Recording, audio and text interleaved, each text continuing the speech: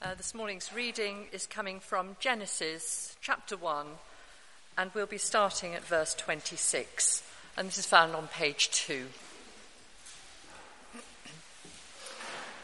Then God said, "Let us make man in our image, after our likeness, and let them have dominion over the fish of the sea, and over the birds of the heavens, and over the livestock, and over all the earth, and over every creeping thing that creeps on the earth."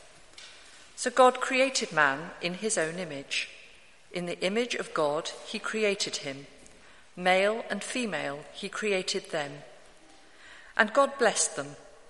And God said to them, "Be fruitful and multiply, and fill the earth and subdue it, and have dominion over the fish of the sea, and over the birds of the heavens, and over every living thing that moves on the earth." And God said, "Behold, I have given you every plant yielding seed that is on the face of all the earth, and every tree with seed in its fruit. You shall have them for food. And to every beast of the earth, and to every bird of the heavens, and to everything that creeps on the earth, everything that has the breath of life, I have given every green plant for food." And it was so. And God saw everything that he had made, and behold, it was very good. And there was evening, and there was morning, the sixth day. Thus the heavens and the earth were finished, and all the host of them. And on the seventh day God finished his work that he had done, and he rested on the seventh day from all his work that he had done. So God blessed the seventh day and made it holy, because on it God rested from all his work that he had done in creation. The second reading is Genesis chapter 2, verses 4 to 17, which can be found on page 2 of the Church Bibles.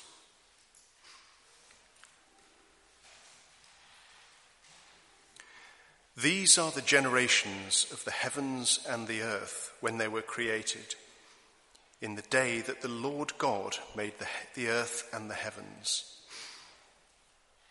When no bush of the field was yet in the land, and no small plant of the field had yet sprung up, for the Lord had not caused it to rain on the land, and there was no man to work the ground. And a mist was going up from the land, and was watering the whole face of the ground. Then the Lord God formed the man of dust from the ground, and breathed into his nostrils the breath of life. And the man became a living creature. And the Lord God planted a garden in Eden in the east, and there he put the man whom he had formed. And out of the ground the Lord God made to spring up every tree that is pleasant to the sight and good for food. The tree of life was in the midst of the garden, and the tree of the knowledge of good and evil. A river flowed out of Eden to water the garden, and there it divided and became 4 rivers. The name of the first is the Pishon. It is the one that flowed around the whole land of Havilah, where there is gold. And the gold of that land is good. Bdellium and onyx stone are there. The name of the second river is the Gihon. It is the one that flowed around the whole land of Cush. And the name of the third river is the Tigris, which flows east of Assyria. And the fourth river is the Euphrates. The Lord God took the man and put him in the Garden of Eden to work it and keep it. And the Lord God commanded the man, saying, "You may surely eat of every tree of the garden, but of the tree of the knowledge of good and evil you shall not eat. For in the day that you eat of it, you shall surely die." Ed, thanks very much indeed for reading for us, let me add my welcome. My name is Simon Dowdy. I'm the lead pastor here at Grace Church, and it's lovely to have you with us this morning. Please do keep Genesis open, and I'm going to pray and ask for God's help as we respond and hear his word this morning. Let's pray together.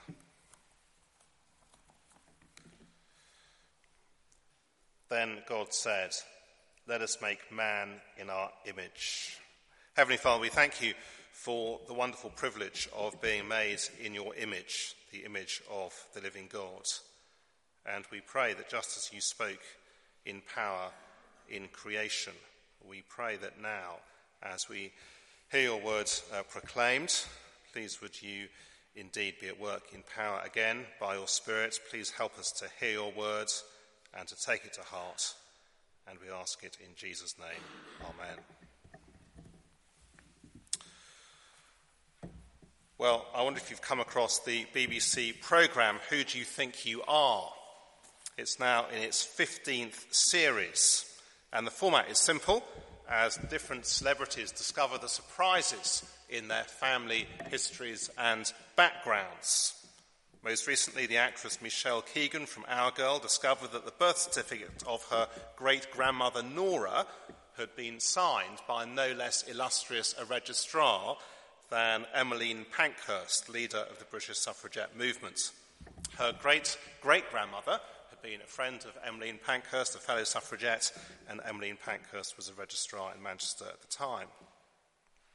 But the whole question of our identity and who we are runs very deep, doesn't it, in each one of us. Hence this series of talks, these 4 Sundays, on identity, what it means to be human. But we're going far deeper than simply thinking about our ancestors. We're asking the fundamental questions of identity. What's it mean to be me? We saw last week that we are made to rest, to know God, to enjoy the blessings of relationship with God. As Augustine famously said, "You have made us for yourself, O Lord, and our hearts are restless until they rest in you." This week, we are made to work. And you'll see if you turn to the outline on the back of the service sheet that our method this morning is going to be exactly the same as it was last week. So firstly, we're going to look at work in creation, but we cannot leave it there because you and I don't live in the Garden of Eden. Which means that secondly, we need to consider the effects of the fall and Adam and Eve's rejection of God's good rule and the effect of that on work. And then thirdly, because you and I live after the great turning point of history, the arrival of Jesus Christ into the world, we need to think about how the coming of him then shapes work. Hence those 3 headings: work in creation, work under curse, and work in Christ. First of all, work in creation. And have a look again at Genesis chapter 1, verse 26. Then God said, "Let us make man in our image, after our likeness." We saw last week that humanity is created in the image of God, and that is repeated in verse 27. So God created man in his own image. In the image of God he created him, male and female he created them. But what does that mean exactly? Well, notice, will you, what comes immediately after the statement that we are made in God's image, verse 26, and let them have dominion over the fish of the sea and over the birds of the heavens and over the livestock and over all the earth and over every creeping thing that creeps on the earth. And that is unpacked for us further in verse 28. And God blessed them, and God said to them, "Be fruitful and multiply and fill the earth and subdue it and have dominion over the fish of the sea and over the birds of the heavens and over every living thing that moves on the earth." You see, what is this beautiful new creation crying out for? Men and women who will subdue it and who will rule it. Notice, will you, just in these verses, how closely being made in the image of God is tied to the idea of ruling.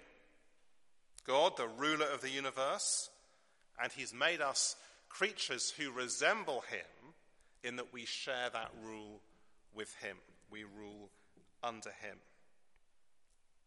And we begin to see what that looks like in verses 29 to 30. And as I read these verses, see if you can spot the difference. See if you can spot the difference between mankind and the animals. Verse 29. And God said, behold, I have given you every plant yielding seed that is on the face of all the earth, and every tree with seed in its fruit. You shall have them for food. And to every beast of the earth, and to every bird of the heavens, and to everything that creeps on the earth, everything that has the breath of life, I have given every green plant for food. And it was so. What's the difference between mankind and the animals? Anyone spot it? The answer is very small. Seeds. Seeds. That's surprising, isn't it? But of course, seeds imply agriculture. They're mentioned twice even in verse 29, just to underline their significance for us, because they imply agriculture. Whereas animals forage and graze and hunt for food, we farm for food. And that is the beginning of exercising God's rule. It leads in chapter 2, verse 15, to man being sent out for his first day at work. The Lord God took the man and put him in the Garden of Eden to work it and keep it.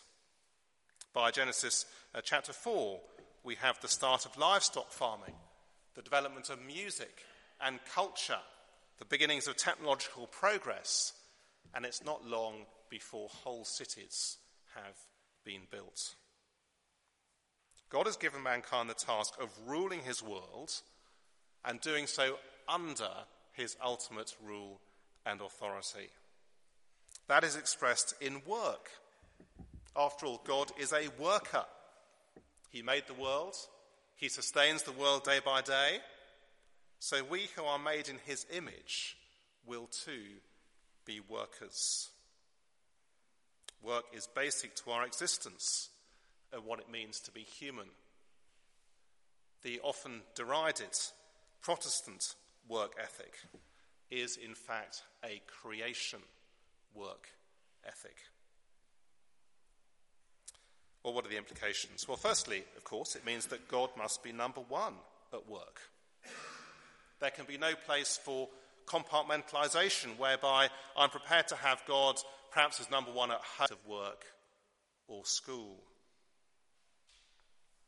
It's all too easy to be like the founder of McDonald's, who claimed to be a Christian, and yet when asked what he believed in, he said, I believe in God, family and McDonald's, and in the office that order is reversed. Contrast that with another big American fast food restaurant chain, Chick-fil-A, which I don't think, sadly, has yet reached across the pond, but I live in hope. Founded by a Christian, the mission statement of the company simply reads, to glorify God by being a faithful steward of all that is entrusted to us. It is very different. And of course, it begs the question, doesn't it? What is your personal mission statement at work? Who's number one? Your boss? Your ego? Your urgent to-do list?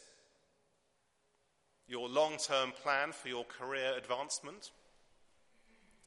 Or God? Like the friend I was talking to the other day, he was telling me why he has his daily Bible reading each morning before he goes to work. God first, he said. You and I live in an age and generation which puts work first and has made work into an idol. If that is something which we have done, and I guess there are a number of us, who have done that in this room, then we need to repent. It is an idol. Or perhaps as parents, perhaps we've made academic success, getting the right grades, getting our children to the right university, into an idol. It's what our culture does. If we've done that, we need to repent of it. The second implication is that work is good. But notice, will you, that all work is good. Because the Bible sees work as being something much, much bigger than we do. So we think about work, don't we? And immediately we're thinking of what we do between 9 till 5 or 8 to 8 and the stuff that we are paid to do. which leads to huge distortions. A culture which undervalues the importance of mums staying at home, for example, who are working to look after their own children. Or the distortion that undervalues manual work, as if rubbish collectors aren't equally important in exercising dominion and rule over God's creation. Or the distortion that can see someone pursuing excellence in their paid work, such that all their colleagues say how wonderful they are, but then completely ignore any other responsibilities which they may have outside of that. So, at home they're simply passive and expect to be waited upon. Or at church they're just spectators. Or the distortion which assumes that retirement is about not working and is about endless leisure and travel. And it is, of course, why those so often who take early retirement and dream of endless leisure and travel and all the rest of it, and putting their feet up, actually often end up being so miserable, because God has made us to be workers. So, work in creation. Secondly, work under curse, because of course you and I don't live in the Garden of Eden. In Genesis chapter 3, we see Adam and Eve rebel against God. They reject God's good rule over them. The result is God's right and good judgment. They are both cursed. And notice the way they are cursed in their primary areas of work. Chapter 3, verse 16. To the woman, God said, I will surely multiply your pain in childbearing. In pain you shall bring forth children. Your desire shall be for your husband, and he shall rule over you. From now on, her family life will be spoiled. That phrase, I will multiply your pain in childbirth, no doubt in the first instance refers to the pain of childbearing. But perhaps that next line, in pain you shall bring forth children, hints that actually the whole process of having children and bringing them up is in view. It's such a blessing to have children, and yet what heartaches go with it. One of life's most sublime joys will also cause the woman some of her deepest worries and sorrows. As for the man, verse 17, and to Adam God said, because you have listened to the voice of your wife and have eaten of the tree of which I commanded you, you shall not eat it. Cursed is the ground because of you. In pain you shall eat of it all the days of your life. Thorns and thistles it shall bring forth for you, and you shall eat the plants of the field. By the sweat of your face you shall eat bread, till you return to the ground. For out of it you are taken, for you are dust, and to dust you shall return. Notice that from now on, work will be painful, verse 17. The ground will be cursed. In pain you shall eat of it. It will be frustrating, verse 18. Thorns and thistles, failed crops, pests, diseases, endless weeding. Verse 19, it will be plain hard work. By the sweat of your face you will eat bread. Now, you don't need to be a farmer, do you, to relate to this? Workplace politics, crashed computers, missed meetings, trains that don't work, repetitious boredom, misunderstandings, difficult colleagues, difficult clients. All because you and I live in a fallen world that has turned its back on its creator. The result? Work becomes yet another sphere in which human sin is expressed, as men and women try to achieve their own self-centered goals. Injustice, exploitation, ruthless ambition, dishonesty, greed, everything you're going to see, those who are going to the office tomorrow morning, all the results of sin. Work is a daily reminder that the world we live in, that this world is not the world it was in creation. That we live in a world that is under God's judgment. So what are the implications of that?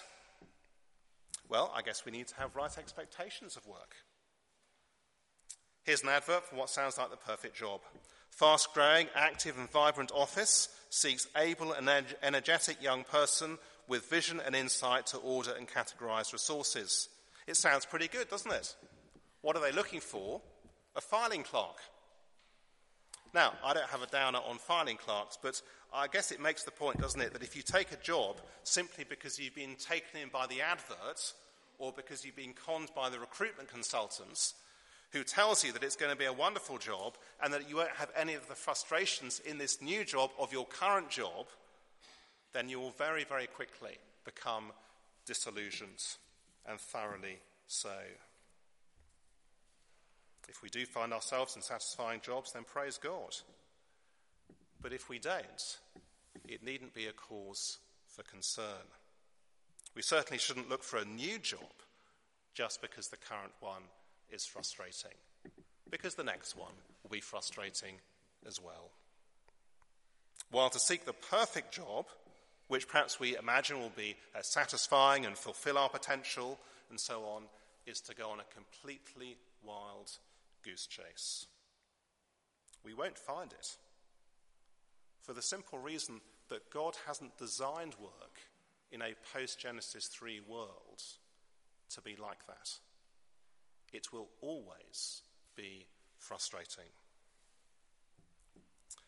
And yet, just a moment's reflection, of course, shows, doesn't it, how wonderfully liberating that is. Because it means that we are set free from the endless search for the perfect job. Set free from thinking, if only I had his job, if only I had her job, then life would be a dream.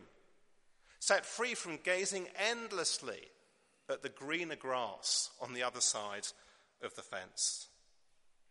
Set free from the tyranny of seeking my identity in the paid job that I do.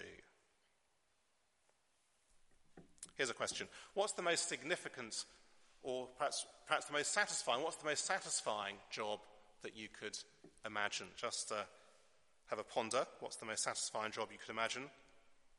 Fix it in your mind. Well, how about a king?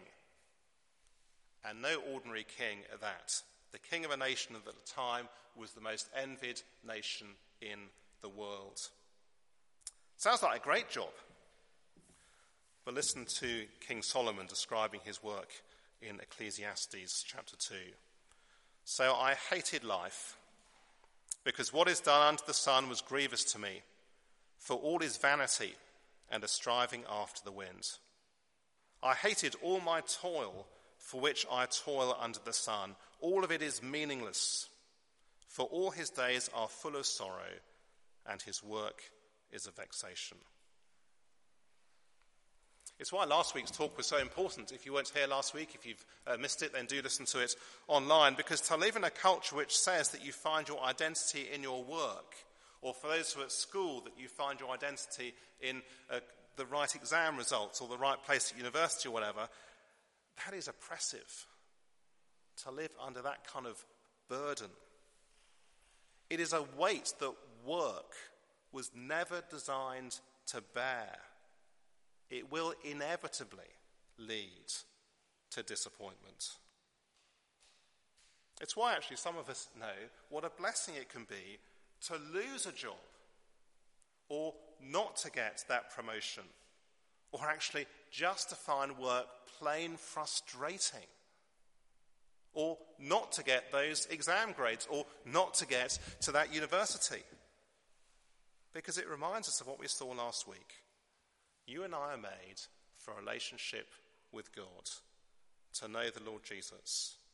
I find my true identity, what it means to be me, in him, not through the paid employment that I do, not through exams that I get, not through the university place that I go to, and so on. It is wonderfully liberating.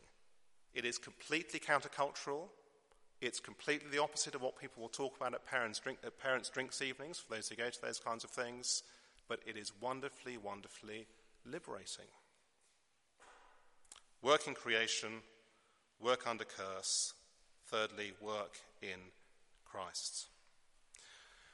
Because just as last week we saw that Jesus Christ fulfills the promise of rest, So this week, we're going to see that Jesus Christ is the ruler that the world longs for.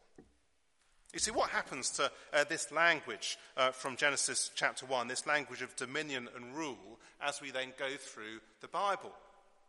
Well, it's picked up in Psalm 8, which considers the place of mankind in creation. I put Psalm 8 verses 5 and 6 on the outline. You have made him a little lower than the heavenly beings and crowned him with glory and honour. You have given him dominion over the works of your hands. You have put all things under his feet. And yet, when we come to the New Testament, the remarkable thing is that Genesis chapter 1 and Psalm 8 are not used to refer to our rule over creation. Rather, they are used to refer to the rule and dominion of Jesus Christ. So, for example, Ephesians chapter 1, verses 20 to 22 speaks of the resurrection of Jesus from the dead, the one who is now seated at the right hand of God in the heavenly places, far above all rule and authority and power and dominion, and that God has put all things under his feet. And I've put some other references there on the outline. After all, the anniversary of the Grenfell Tower fire is a reminder, isn't it, that actually we're not very good rulers of God's world. So often we rule for our own benefit or for short-term profit rather than for the benefit of others. Or just think of David Attenborough's Blue Planet series, as we saw the catastrophic impact of humanity on God's creation. Back in Genesis chapter 1, what the world was crying out for was more people, more labourers for the garden.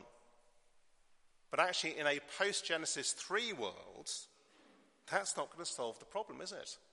I mean, just living in a big city like London shows that. What happens when you put a whole bunch of sinners, millions of them together in one place? Well, the effects of sin are multiplied. No, what the world is crying out for is not more people, but a new humanity, a renewed humanity. You see, imagine for a moment if David Attenborough had interviewed the creation, rather than just kind of talking about it, had been able to interview the creation. How would those interviews have gone? Oceans. What do you really need? What is it you long for? A ban on plastics, perhaps? No, David. What we are longing for is a renewed humanity. Coral reefs. What are you longing for? Perhaps a ban on mass tourism.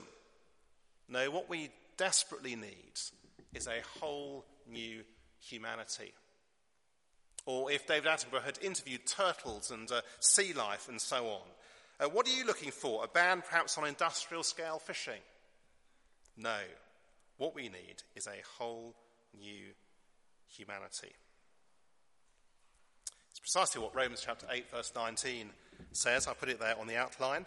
For the creation waits with eager longing for the revealing of the sons of God. Because when Jesus Christ returns on the final day, those who belong to him will share his rule with him in the new creation, the new heavens and the new earth. Now, the implications of this for work are simply enormous. Because it means that for those of us who belong to Jesus, all of life is lived under the rule of King Jesus. And his purpose for us is to demonstrate his rule to others. All of life lived under the rule of King Jesus. His purpose for us in the whole of our lives, whatever we're doing, is to demonstrate his rule to others. Which, of course, is why the gospel accounts close not by repeating that first creation mandate to rule and to multiply, but instead with a new mandate. Turn with me to Matthew chapter 28. Familiar verses perhaps, but important verses as well. Matthew chapter 28 on page 1007. Matthew chapter 28, verses 18 to 20. Here, Jesus' final words before he ascended to heaven to his disciples. Verse 18, Jesus came and said to them, "All authority in heaven and on earth has been given to me." He is the ruler. He is the one who fulfills, Genesis chapter 1, the mandate to rule, to have dominion. "Go, therefore, and make disciples of all nations, baptizing them in the name of the Father and of the Son and of the Holy Spirit, teaching them to observe all that I've commanded you.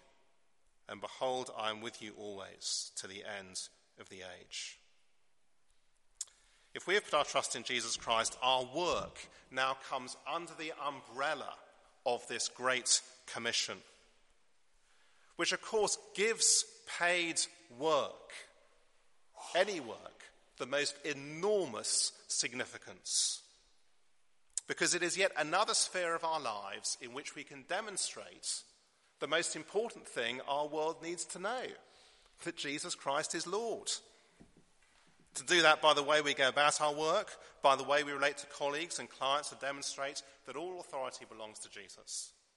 And to seek, as we have opportunity, to explain the message of Jesus, that actually Jesus, who is Lord, is the answer to this world's problems. That he died on the cross so that we can be forgiven by God and belong to him as his people, restored to our original creation purpose.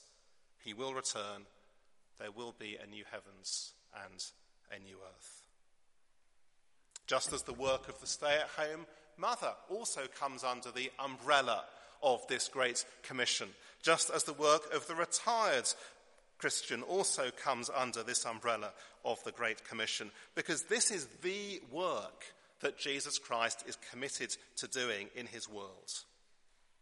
And you and I have the wonderful privilege, the amazing privilege of being part of that. In short, you see, Jesus Christ redeems our work. He makes it something significant and meaningful. Far from being a small, self-centered thing, which is about little me and pursuing my ambitions and my career, he transforms it.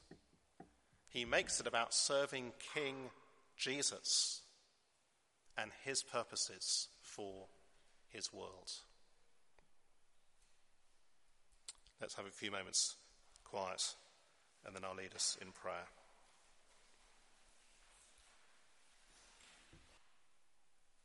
All authority in heaven and on earth has been given to me. Heavenly Father, we praise you very much indeed that Jesus Christ, through his resurrection from the dead, is the ruler, the Lord.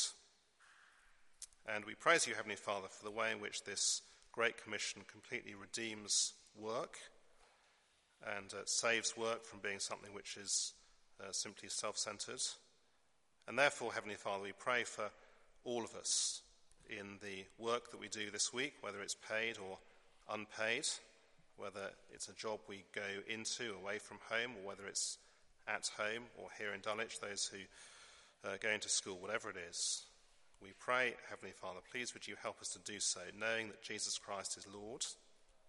Please help us to live with Jesus Christ as Lord in the work that we do. And please would you grant us opportunities to speak of him who is Lord.